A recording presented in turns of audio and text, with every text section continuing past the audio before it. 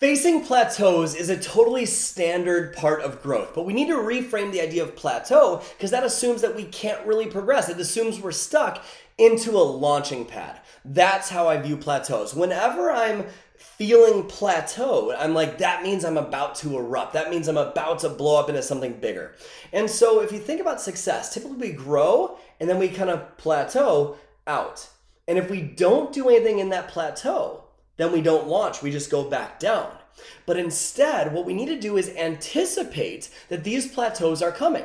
And so whenever we are feeling a lot of success, what we need to do is start flooding our mind with new voices, new passions, new rest, new energy, new ideas.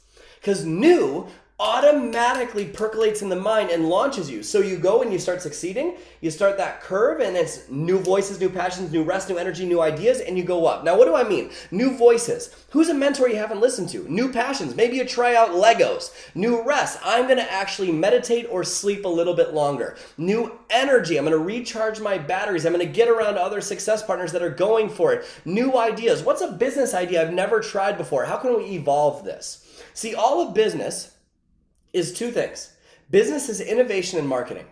Keyword innovation. See, marketing is getting people to care about your ideas. Innovation is always evolving and changing to meet your customers' needs. If you do the same thing over and over and over again, and you never innovate, then you will not continue to grow.